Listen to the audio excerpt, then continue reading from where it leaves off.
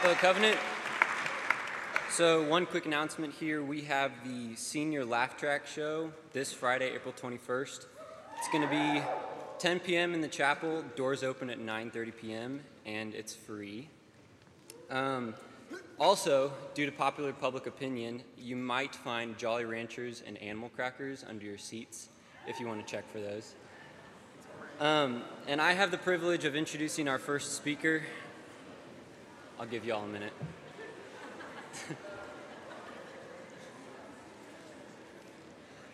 All right, so James Dillon is our first speaker. He is an economics major.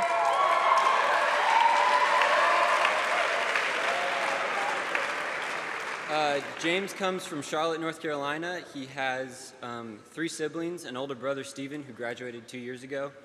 And then his younger brother, Andrew, is here. He's a current freshman. And then a younger sister who's in high school. I've been good friends with James since freshman year, and I know his biggest annoyance is bananas.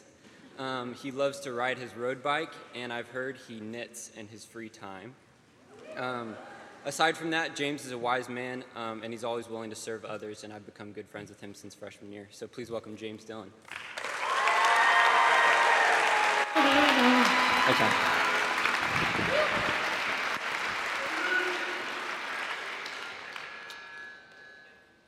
Good morning. Thank you, Jonah, for that introduction. It really is a joy and a privilege to be here with you all today. I'm excited and honored to be able to share for a little while this morning about my experiences at Covenant and the truths that I've learned along the way.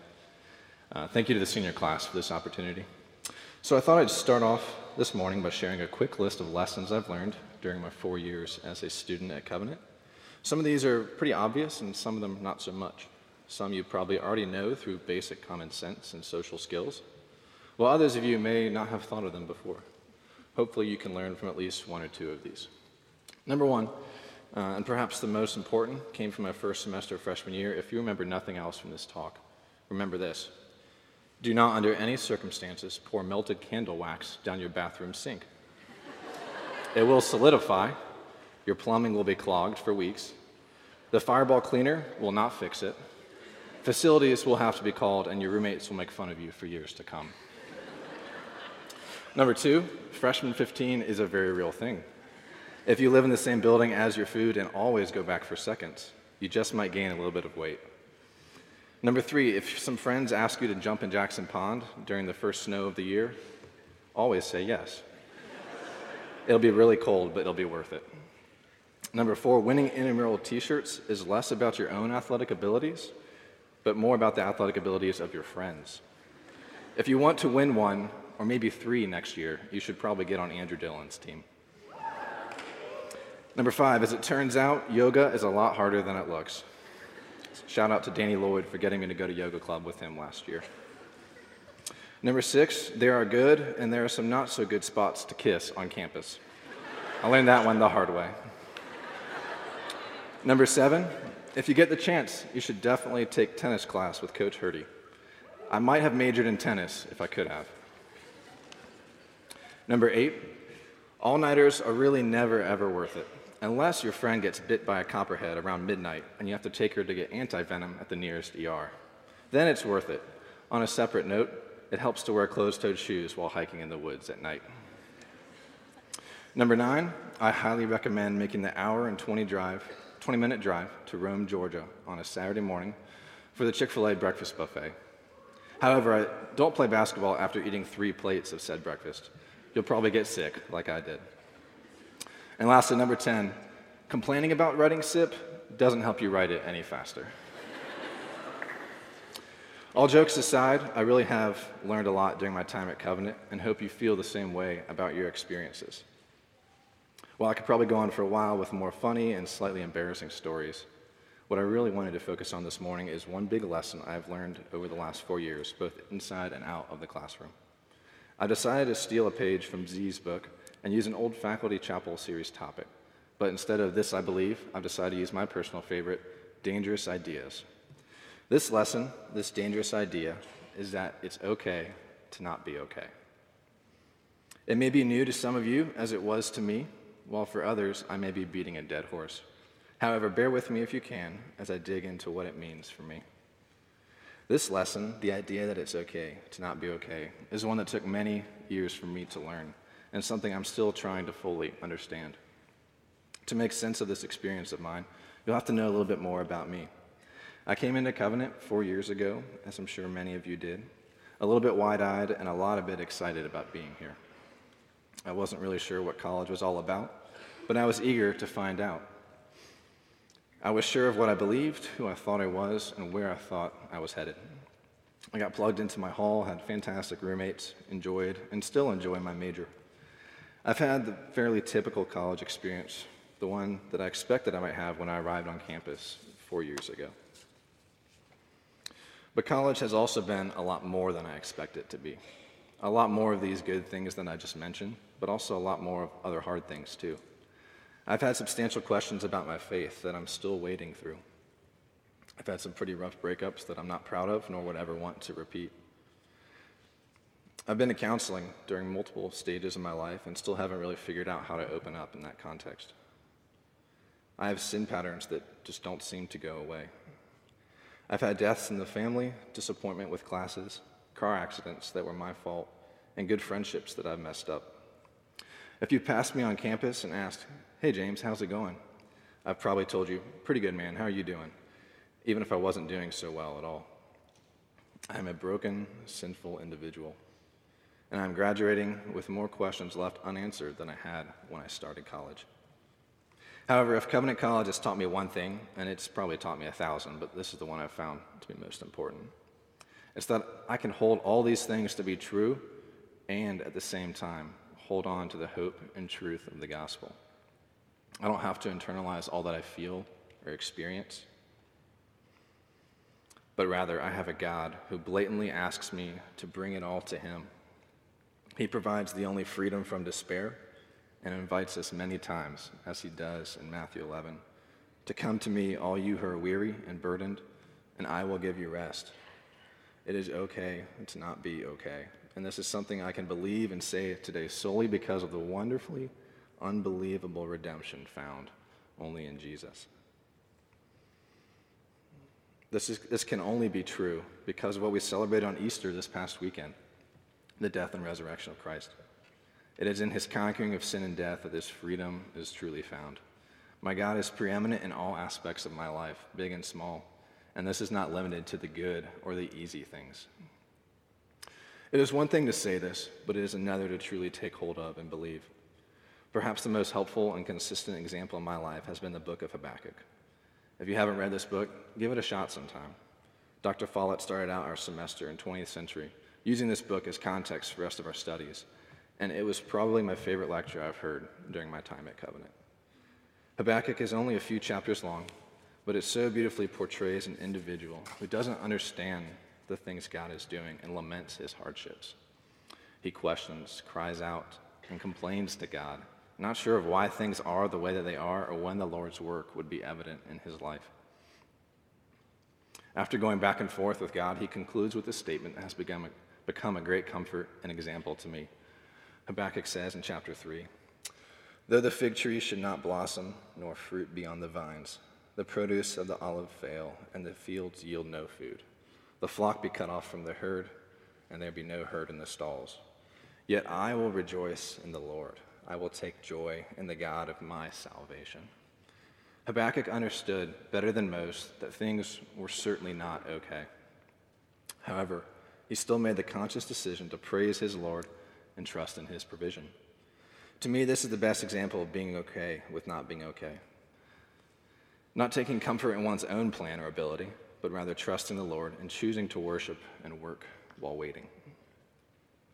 As it is with the best lessons in life, this is not something I learned on my own. I've had plenty of experiences, classes, moments, or people I could point to and thank for helping me understand these things the way I do today. I'd like to close my time this morning explaining a few of these, and hopefully you'll see the ways I've learned this and also the ways you can help others understand the freedom in not being okay. Chapel talks from professors like Dr. Kapik, who explain the need for others who can believe for us when we don't have the strength to believe ourselves. or Professor Holstrom, who explained the need for puddle glum and showed me that not being okay was not sinful, it was not wrong, it was part of doing life, and we need others to help us do it well, even in these times. My roommate Greer McCollum showed me that being a friend sometimes looks like listening to someone cry or ask questions without offering a solution or advice. Rushing the process of confusion and questioning can sometimes do more damage than it does good. Listen intently to your friends and let them ask questions of you. My former roommate and recent Covenant grad, Cameron Anderson, showed me what it looks like to dig into lament when he told me that his girlfriend had Hodgkin's lymphoma. Rather than letting it drag him down or define him, he chose to research and write his sip on the psychology of tears. He was not in any sense okay with her diagnosis or watching her go through chemo, but he did not shy away from it and instead chose to figure out what the tears meant. I saw this daily in his life in an even more beautiful way at his wedding last summer as he wept tears of joy as she walked down the aisle. Another former roommate, Joel Elmore, showed me the importance of teaching others amidst one's own suffering. Just over a year ago today, he was diagnosed with GBS, a dangerous autoimmune disease that paralyzed him and nearly took his life.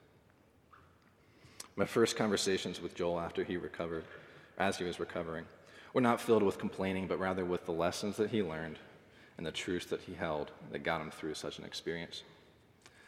My older brother and former RA, Stephen Dillon, has always and continues to show me the need for consistent friendship and discipleship in your life, regardless of how you are doing.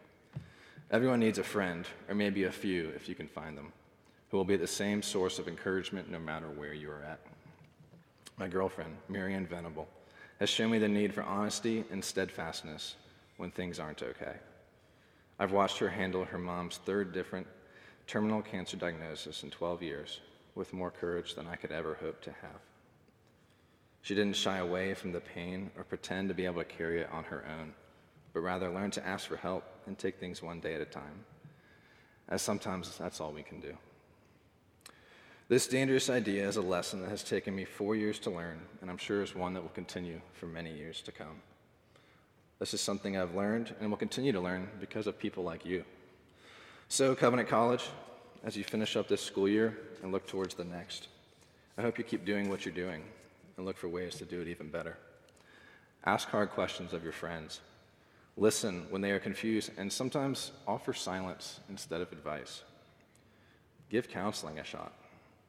Seek to understand why you are the way that you are. Share your experiences with others so that they can learn alongside you. And perhaps most importantly, never pour melted candle wax down the sink. Thank you.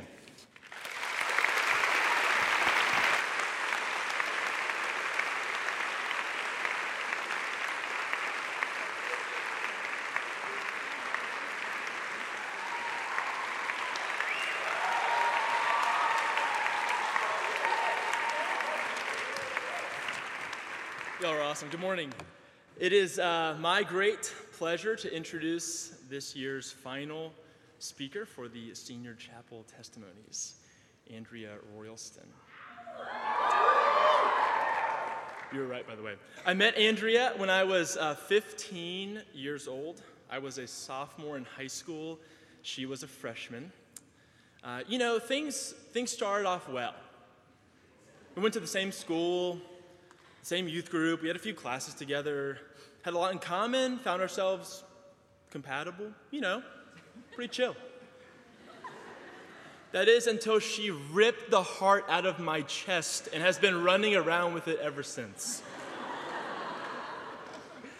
Andrea wears many hats on that beautiful hair of hers. She's a daughter, she's a sister, she's a wife, she's a student, she's a teacher, teammate, coach, friend, mentor, missionary, counselor, and basically all around ninja at life.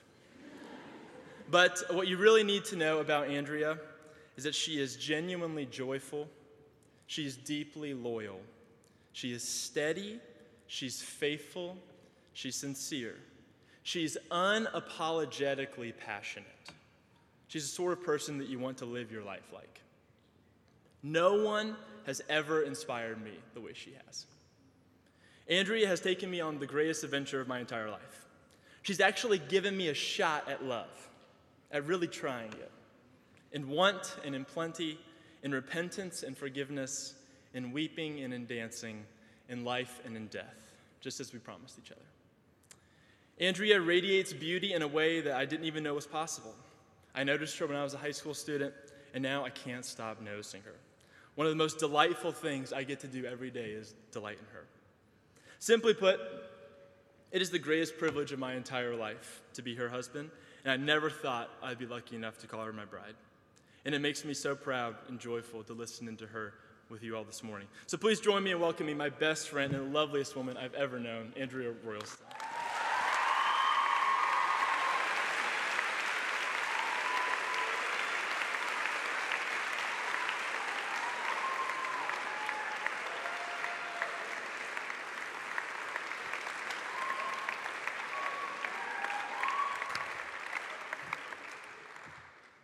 Good morning, y'all. It's so good to be before you.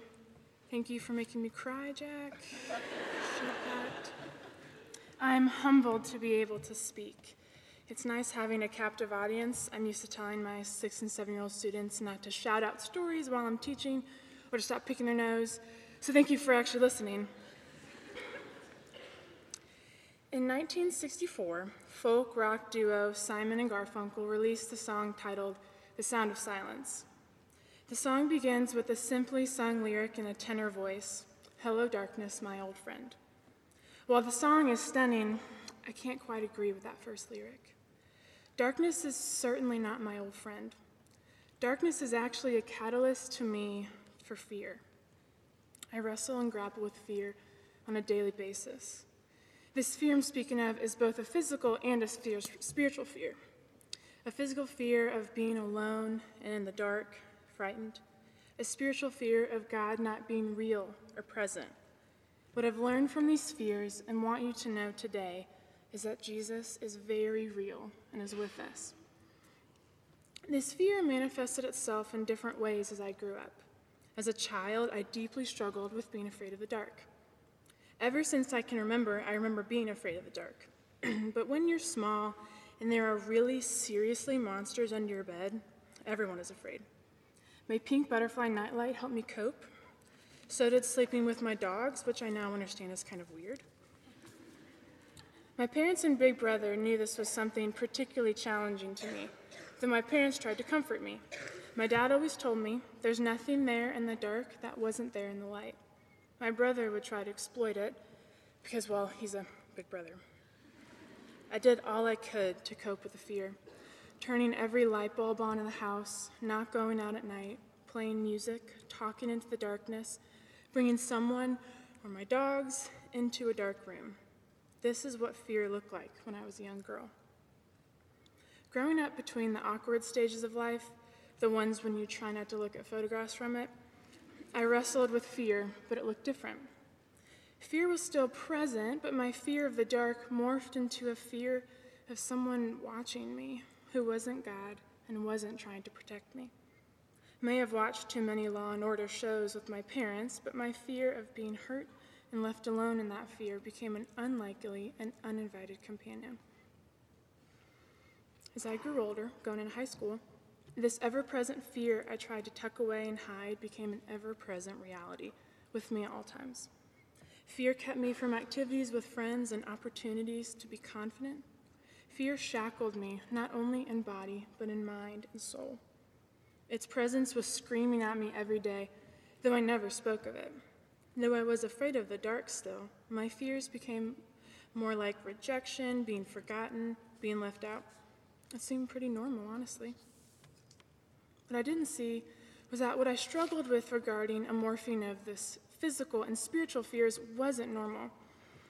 To be honest, I didn't know it wasn't normal to be totally unnerved when going into a dark room or to jump into bed each night so nothing or no one could grab my feet. Y'all know what I'm talking about? I didn't know it wasn't normal to sprint from your car to the door after getting home late from work. I don't want to be dramatic, but I can't overemphasize how fear shackled my life at each moment. Getting to Covenant, I was afraid of not being known, liked, wanted, or invited to do the cool stuff, like go to an overlook late at night, go on a date dash with another hall, or have a lunch date in the Great Hall. The fear of darkness still clouded my view. And where did the Lord put me to live on campus? In a nearly 100-year-old, used to be abandoned hotel with ghost stories galore on the 3rd floor in the central part. Late at night, before I became a grandma who loves going to bed at 10, I was so scared as I sat in the hallway of 3C until the wee hours of the morning, hoping no one or nothing would creep up either stairwell in the hall. When I lived off campus and my husband was gone for a few days of work, I had to spend the night with friends because I was too afraid to be alone. For that, I am forever grateful. At this point, I failed to trust that God was present with me and real. I truly walked in darkness, physically and spiritually. Over the years, as the Lord has sanctified me, I have asked him to take my fear away, even just for one night. I would plead. My hands are bloodied from knocking on heaven's door over it. He has not taken it away. These were the fears that were paralyzing and human. Why? We all long to be wanted and in communion with others in the Lord. It's the way he made us to be because we are his imago Dei, reflecting who he is. I sought communion with him, and I was afraid he wouldn't come through. That fear is one I'm sure y'all have felt before. It may look different than mine, but I know your fear is still there. Fear can be a sneaky thing. The thing with fear, at least mine, was that it was always behind me, behind my back, sneaking up on me and whispering in my ear. Fear made me become wrapped up in myself. The enemy wanted me to believe I was alone, encased in fear, in the dark. Looking around you, you see the world is filled with darkness. Because sin has permeated all of what we know, darkness and the enemy exist. Looking at it all, it's really exhausting. Hope seems to fly away as we see it. Darkness can seem trivial, like looking around the Great Hall and feeling like you have no friends or no one to sit with. Having that plaguing alone on a Friday night syndrome, or viewing someone else's life as better than yours. Then it can grow in severity. Seeing those who have no home roaming the streets, tears welling up in the eyes of those who have lost their loved ones, murders, the sinking feeling in the pit of your stomach when you receive an Amber Alert, orphan children, rape, racism, sexism. Darkness is truly all around us, friends.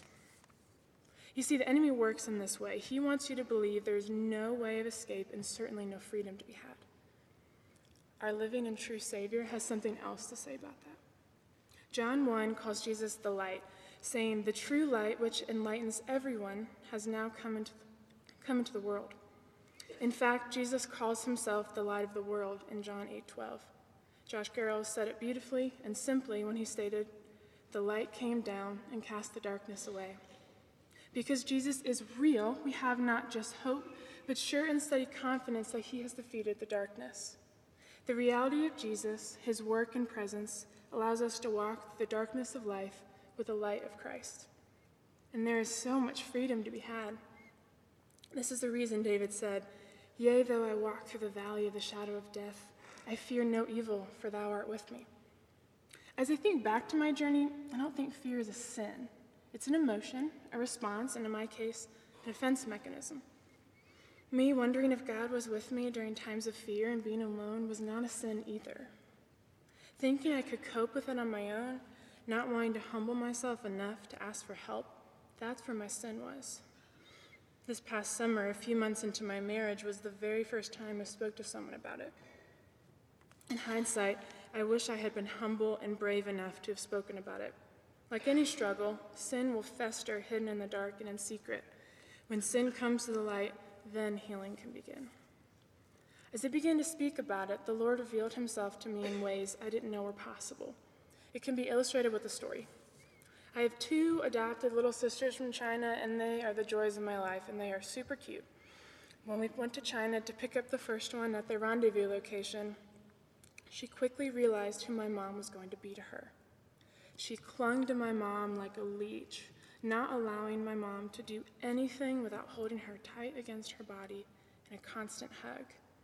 For about 36 hours, this carried on. My sister realized she had a mom now, who would love her and not let her go, in a literal sense, but also in a metaphorical one as well.